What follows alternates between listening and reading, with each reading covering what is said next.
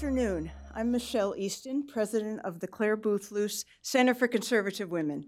And I want to thank you all for coming and welcome you to our October Conservative Women's Network Lunch, CWN.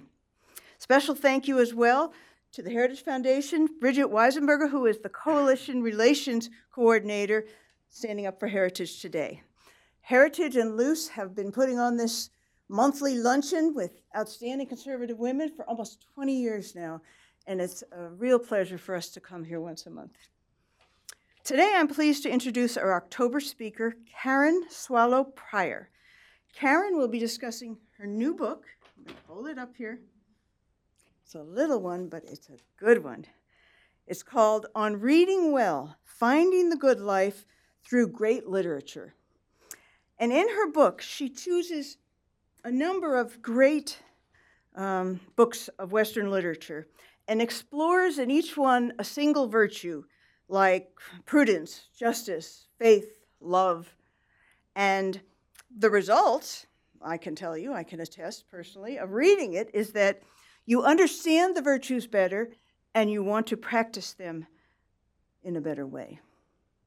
She's a professor of English at Liberty University. She's won multiple teaching awards. She writes frequently on literature, culture, ethics, and ideas, and has had her articles in many, many places, Christianity Today, The Atlantic, The Washington Post, and many, many others. In addition to On Reading Well, she's the author of another great one called Booked, Literature in the Soul of Me, in which she tells the story of how her deep love of reading over time, with that, she slowly meandered, that's her wording, to a deep love of God. And that's a wonderful book as well.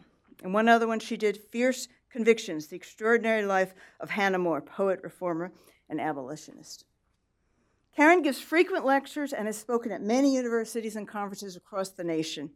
She's a research fellow with the Ethics and Religious Liberty Commission of the Southern Baptist Convention, a senior fellow with Liberty University Center for Apologetics and Cultural Engagement, a senior fellow with the Trinity Forum, and a member of the Faith Advisory Council of the Humane Society of the United States. She completed her PhD at the State University of New York in Buffalo. My husband's from Buffalo. And her undergraduate studies at Damon College in Amherst, New York. Karen and her husband live in beautiful rural Virginia, with many dogs, horses, and chickens. Something like that. In their home. Please join me now in welcoming Karen Swallow Prior.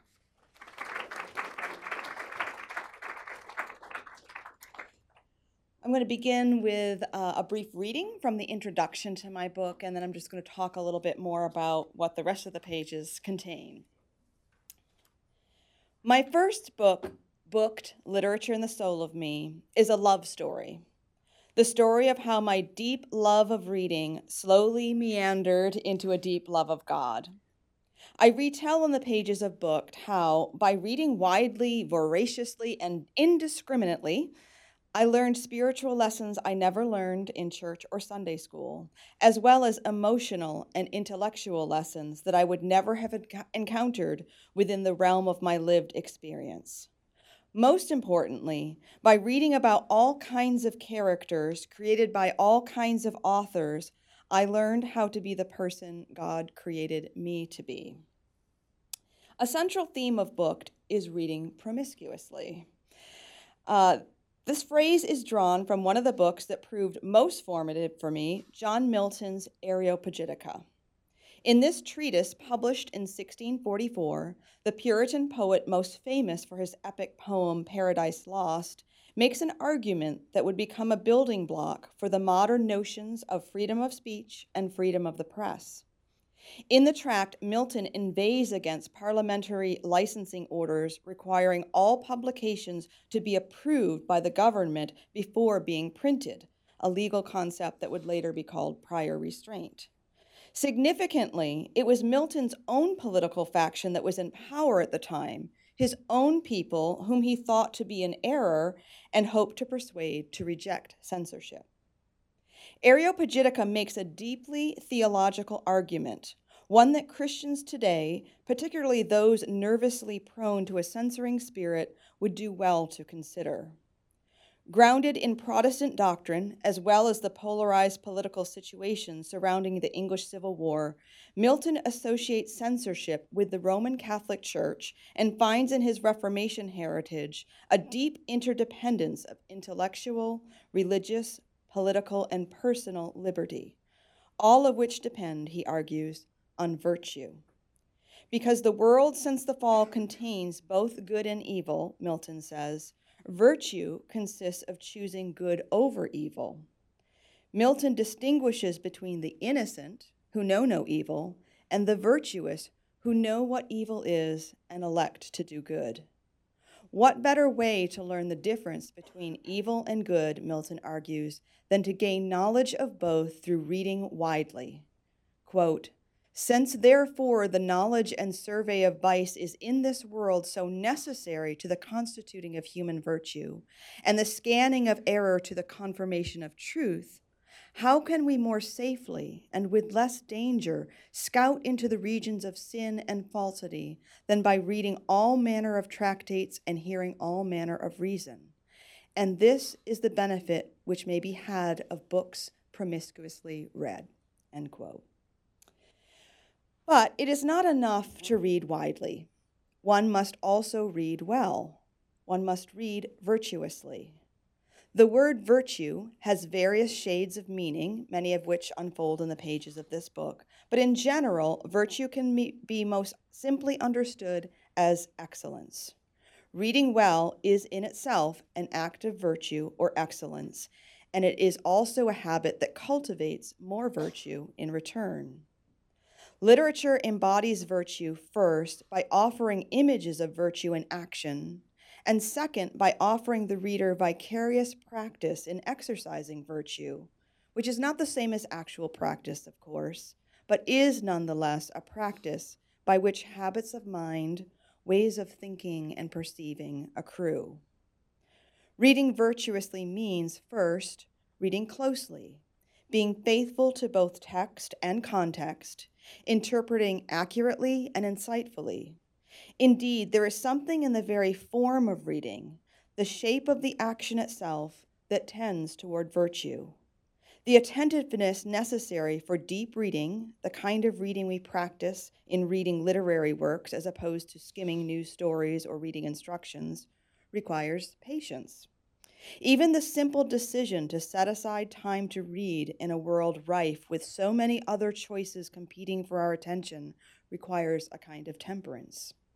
If, like me, you have lived long enough to have experienced life and reading before the internet, perhaps you have now found your attention span shortened and your ability to sit and read for an hour or more nil. The effects on our minds of the disjointed, fragmentary, and addictive nature of the digitized world and the demands of its dinging, beeping, and flashing devices are well documented.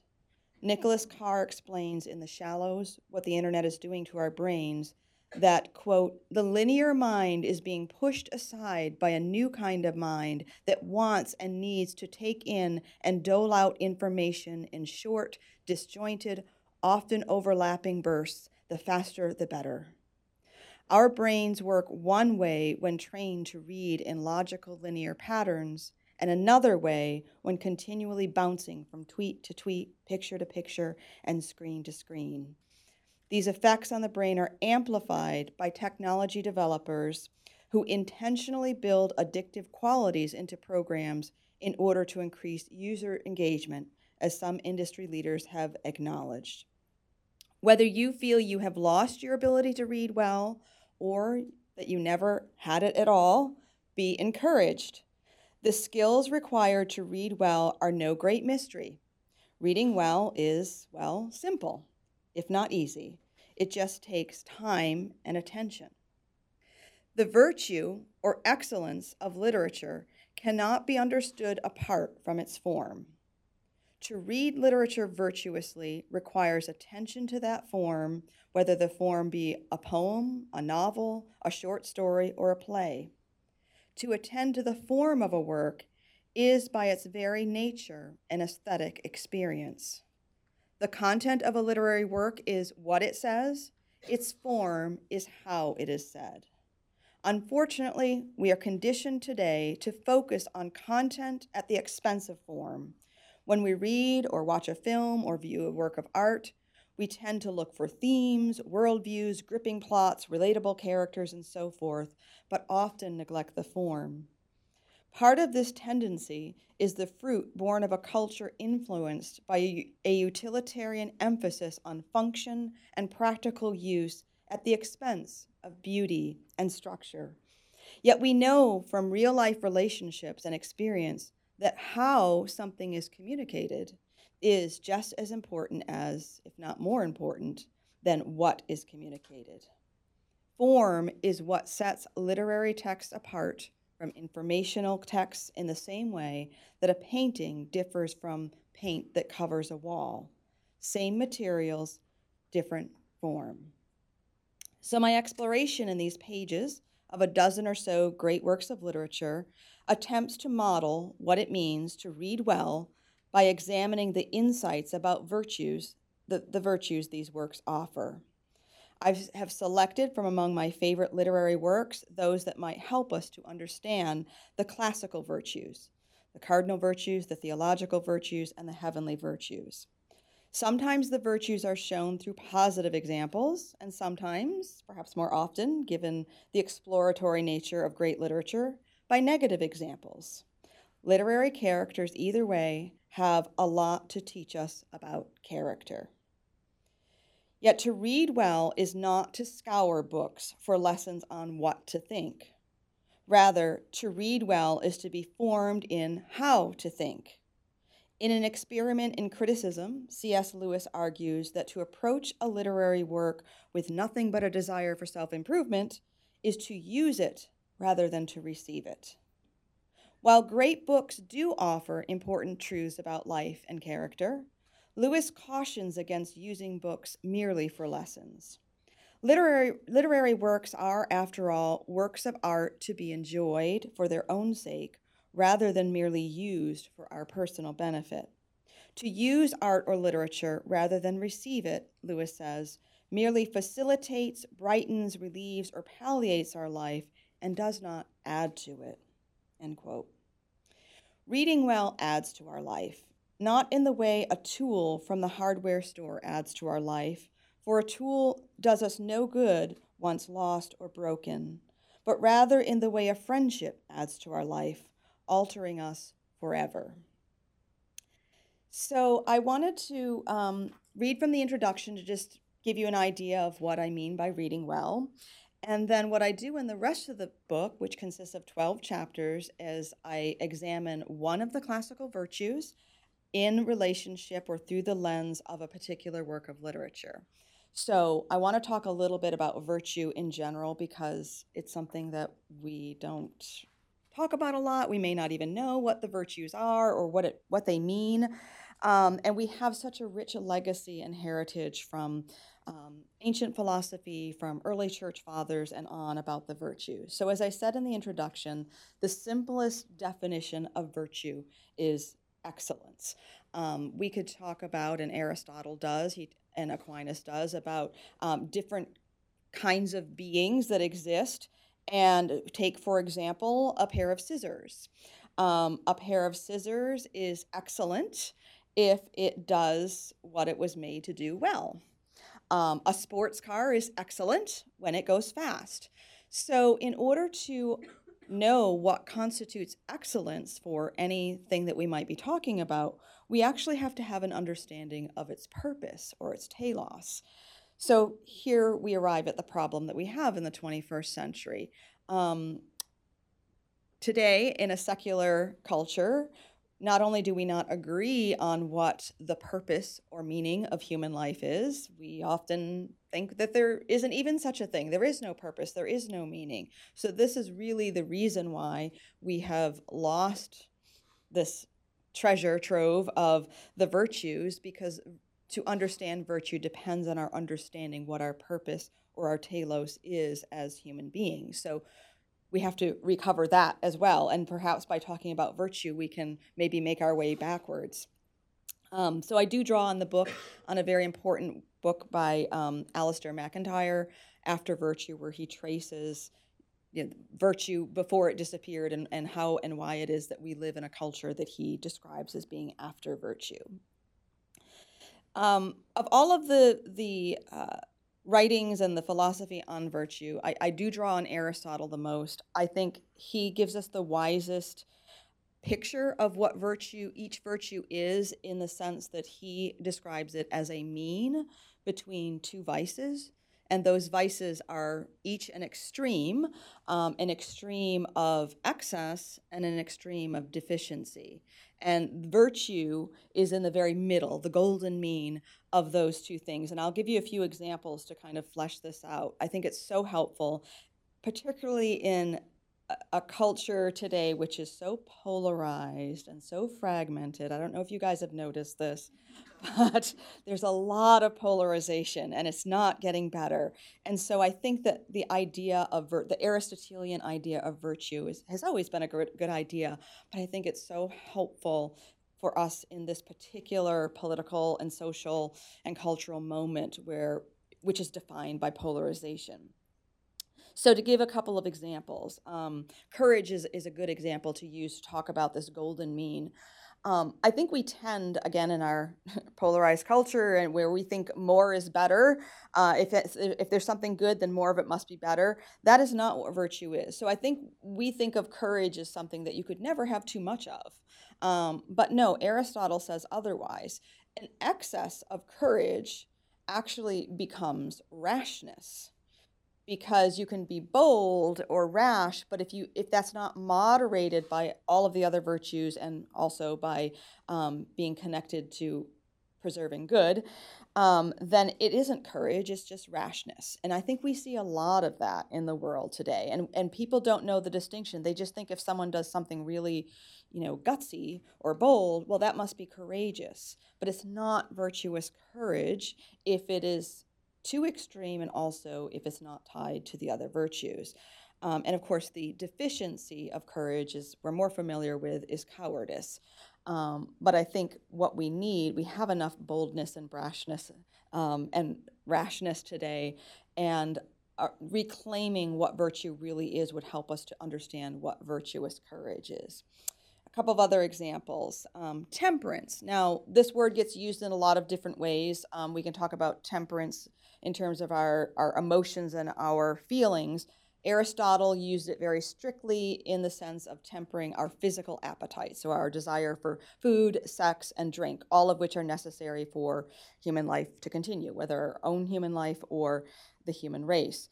And so temperance is not, again, this is an example of our tendency to go toward extremes. We think of temperance today, I think, largely as restraint, as withholding, but that's not virtuous. Temperance, according to Aristotle, and also Aquinas talks a bit about it, is putting our natural and good desires in proper order, because it is good to desire food, just not too much, or too little. It is good to desire drink, because if we don't satisfy our thirst, we will die. And desiring sex is good too. But all of these have to be put in proper order. So asceticism or eating disorders, those practices that deny our good, healthy appetites, our vices, just as indulging in them too much or desiring them too much is also a vice. And it does have to do with the desire. So it's not just, according to Aristotle, if you desire something and deny it to yourself, which we have to do that a lot, you have not yet attained the virtue of temperance, because the virtue of temperance is when you actually have all of your desires in line with what that healthy golden mean. So it's a really, really tough one, at least for me. Another example that shows this, how a virtue is a golden mean, is patience. Patience is the habit of bearing suffering well. If you are alive and you are in this world, you are going to suffer. There is no choice in the matter. We must all suffer, and the only thing that we can choose when we suffer is whether or not we will bear that suffering well. And so the way that it is a virtuous mean, is that we basically, suffering is a result of evil. I mean, there are all kinds of different suffering. I mean, I know when we're sitting in traffic, that is a form of suffering. I know. So we have to be patient. But to be patient is to endure evil without committing evil in return. So we need to endure, and I want to be careful. I ended up in the last, as I was revising this book, making a clarifying point, because patience is a virtue that can be weaponized, and people who are suffering can be told to be patient, whether we're talking about abused women, or whoever we might be talking about. But there can become a point actually where just simply enduring suffering and not doing anything about it, or just or not seeking justice, can actually not be virtuous, because you are actually committing evil by letting it go on too long. It's kind of complicated, but we have to be careful not. Again, these virtues can be distorted and misused and weaponized, and I think patience is one. It's I cite this ancient story from medieval literature of the patient Griselda, whose husband tests her by doing all these horribly cruel things to her, like saying he's married another woman and taking her children from her, and like she's rewarded in the end because she just bears the suffering. Well, that's not virtuous patience. A final example of a virtue to talk about a little bit is humility. This is again another one where in our tendency toward extremes today, we think the more is better. So we think that someone who is humble, exceedingly modest, we think that's showing more humility. Humility is actually, again, it's a golden mean. It's accurate self-esteem, self-assessment. So it's esteeming oneself neither too little nor too much. It is not humble to think nothing of yourself, because that's not an accurate self-assessment. From a secular point of view, or even more importantly, from a Christian point of view, where you are a child of God, you must esteem and understand and assess yourself correctly, and not regard yourself too little or too much. So those are just a few examples of the virtues. Now I have a whole section on the theological virtues, which are a little bit different, because the other virtues are natural and they are attainable by all human beings, and the supernatural virtues are also, but they actually originate with God, and we actually can practice them, attain them only from God.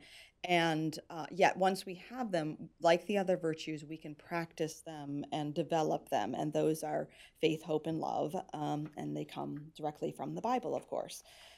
So just briefly, before I open it up for questions, I thought it might also be helpful for me to talk about one of the chapters, one of the works of literature, and the virtue I talk about in that chapter, to give you an idea of how the whole book works. And I thought I would talk about the virtue of justice, which I examine through Charles Dickens' A Tale of Two Cities.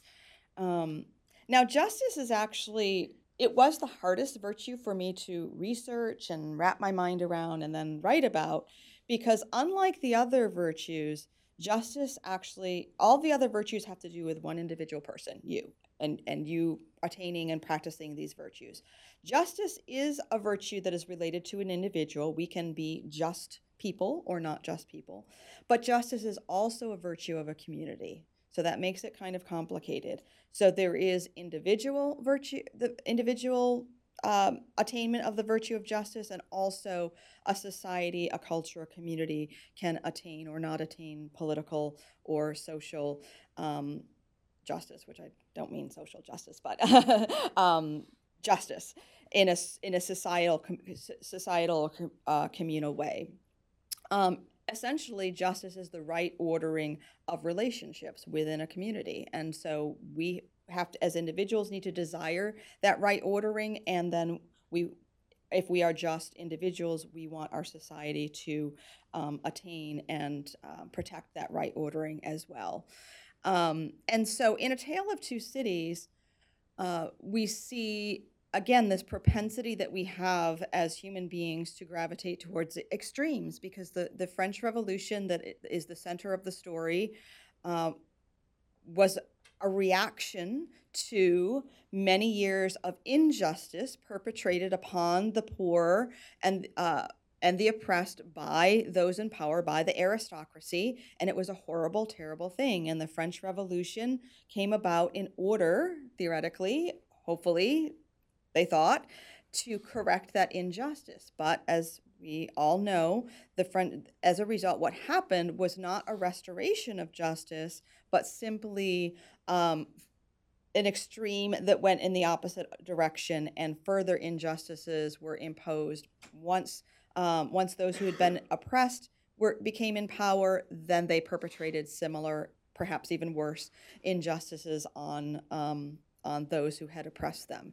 And so what we see in A Tale of Two Cities is an example of how injustice is met not with the correction that attains justice, but injustice in the opposite direction. And the interesting part of that is that Dickens, I mean, it's A Tale of Two Cities, obviously.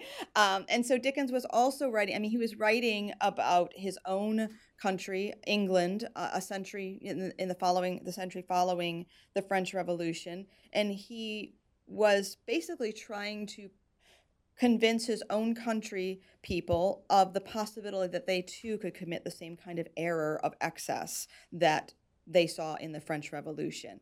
And so there's two layers in the novel. And then I wrote about this chapter in a way where I was hoping that we could see in our moment where we see cries of injustice everywhere, and we need to be concerned about it. Yet there's also this tendency, this natural human tendency that we have to correct injustice, not with justice, but with further injustice. So I think there's a third layer that we can kind of add to this brilliant telling that Dickens gives us of the French Revolution for his times, and I try to retell it for our times and to display in doing that the virtue of justice.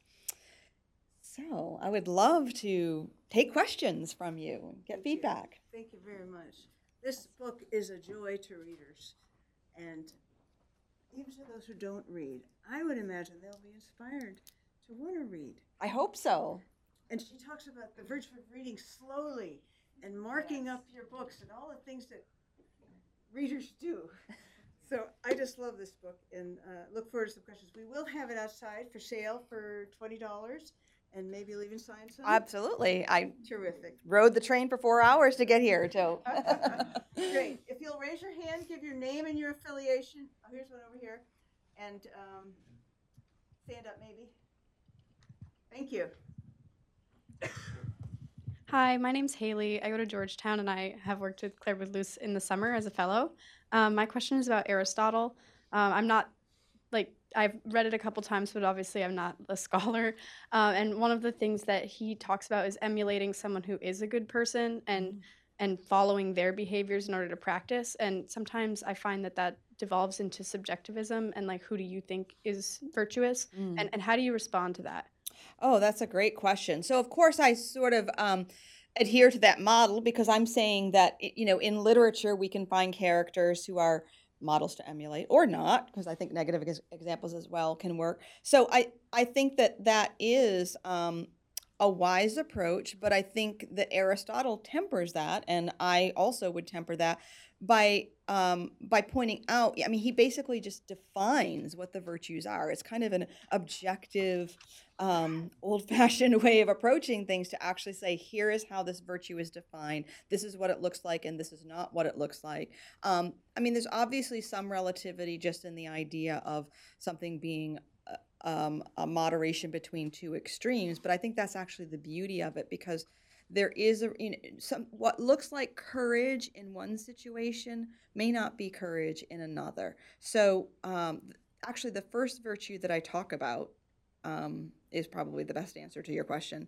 and it's one of the cardinal virtues, and it's considered the queen of the virtues, and it's prudence. So prudence is a form of wisdom. There are different kinds of wisdom. There's theoretical wisdom, and then there is prudence, which is applied wisdom. So I call it wisdom on the ground, because there's a lot of wisdom out there and a lot of people out on the internet love to share it with me. You know, like, this is how it should be, or this is how you should go about this. But it doesn't always work in real life situations. And again, that's not relativism, that's prudence, right? Which is a form of wisdom to kind of figure out what things are really great theoretically, but then maybe have to be tempered or modified in a real situation. That's prudence. And so I think prudence is where we look at a role model, but also look at what are the virtues. And no, of course, no role model will be perfect.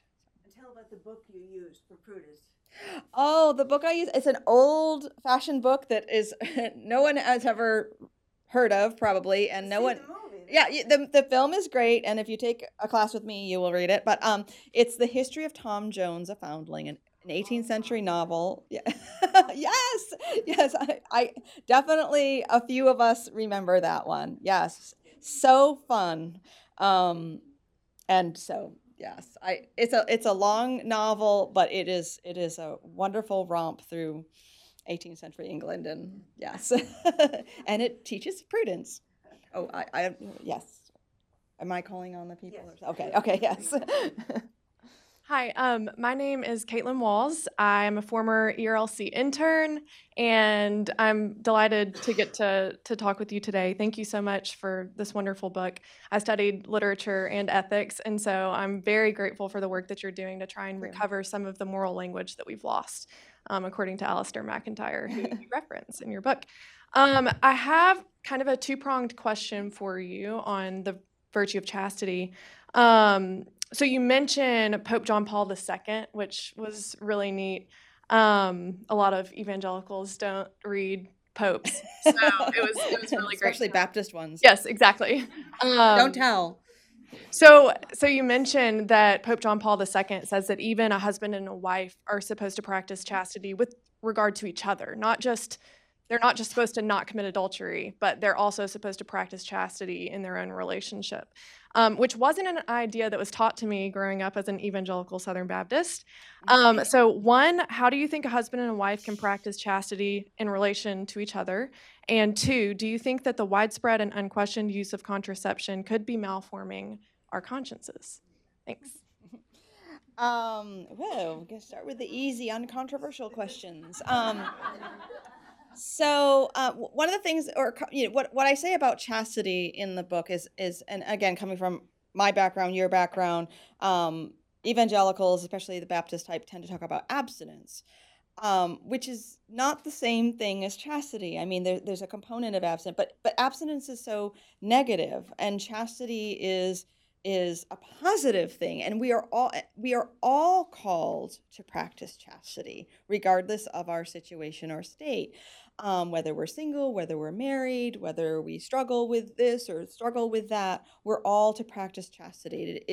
I think the closest synonym to chastity rather than abstinence is faithfulness, fidelity. And so within the marital relationship, a husband and wife practice that in so many ways, not just the physical ways, but the intellectual ways, the emotional ways. So we talk about emotional affairs and the pornography problem, all kinds of other things that might not result in actual adultery, but are not examples of chaste behavior toward one another. And the novel that I discuss in this chapter is Ethan Frome, and it's a late 19th, early 20th century setting. There's no consummation of the relationship, most likely, if in the novel. It's a great novel. There is poetic justice, though, for those of you who've read it. But that the whole point is that chastity is not just about the physical act. Chastity begins in the mind, in the heart, in the emotions, and I talk about it in terms of lust of the eye, lust of the eyes, pride of life, and all the things that can result in unchaste behavior. So in terms of your second question, I do think that the contraception mentality has harmed marriage, the institution of marriage, and our understanding of marriage, and has contributed to an idea that marriage is about two sexual partners being friends together throughout life. And yeah, here we are. So I think that I think that evangelicals and Baptists have a lot to learn from popes.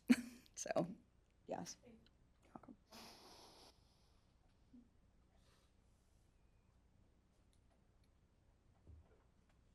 Thank you. Hi, I'm in. Oh, this is a little bit loud. Can you hear me like this? No, but the tape kid. Okay, sorry. My name is Ian. I'm an intern here at the Heritage Foundation. My question is that regarding Aristotle and kind of building off her question, chastity is defined, not chastity, excuse me, temperance is defined as natural ordering of desires.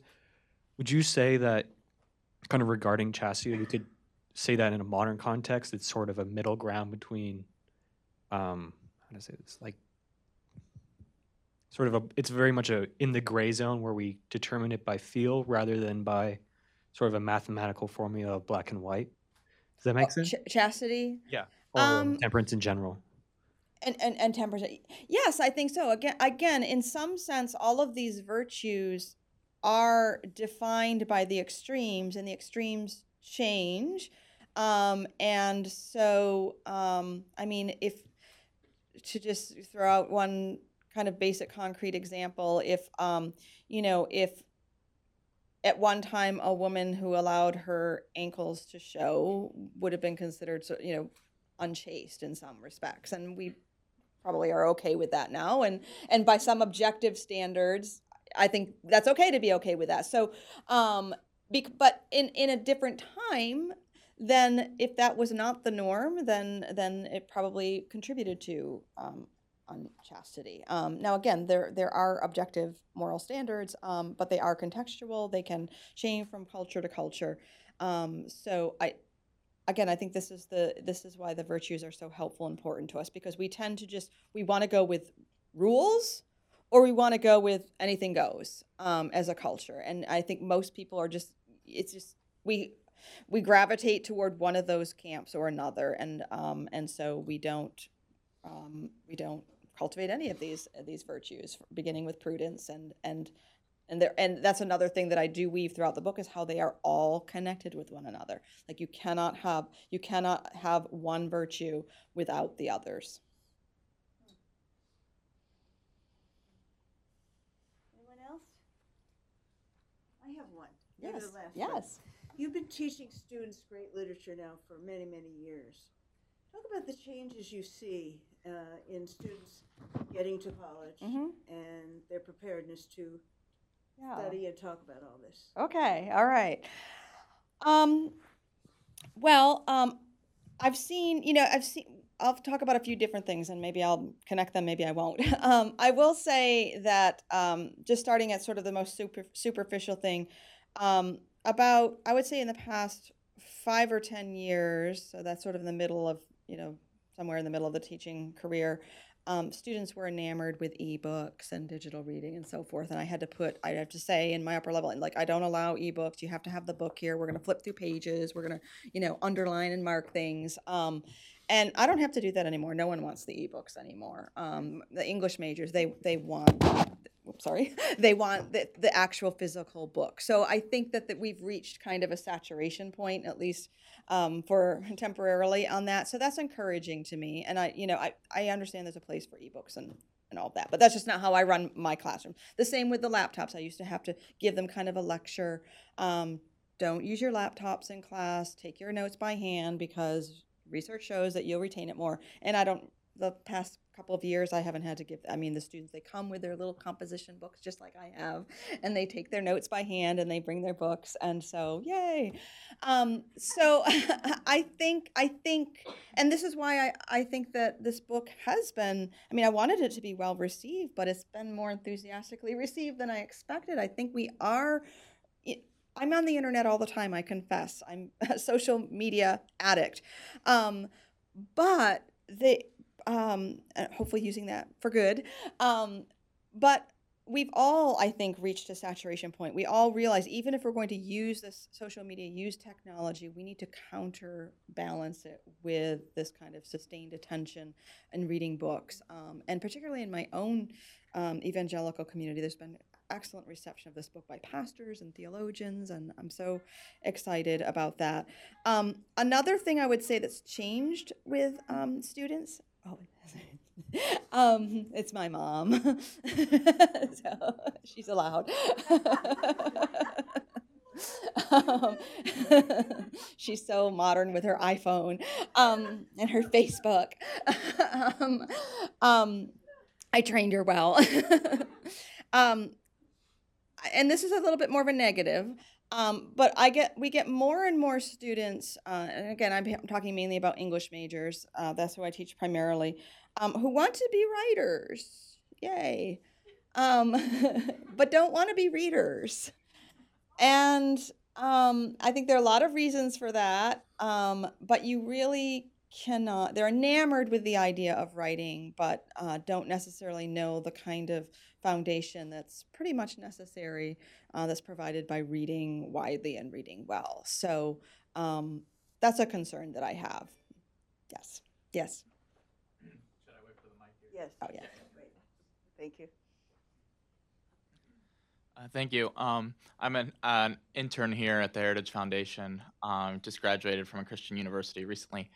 You mentioned a few virtues that you said came straight from God.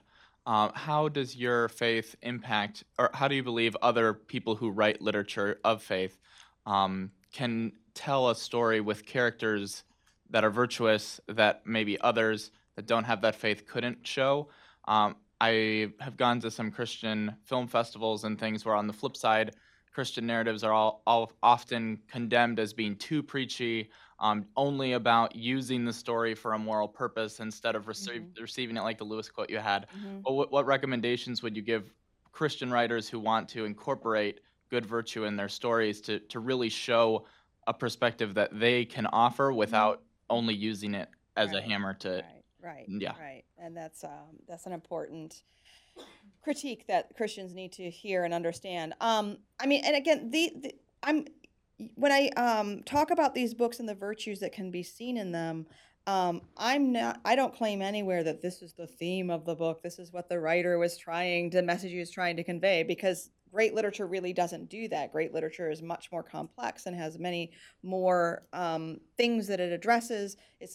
And so I'm just providing kind of a lens to say, oh, look, we can read this book that has not, most people would never. Cormac McCarthy's The Road. It's about hope, I say.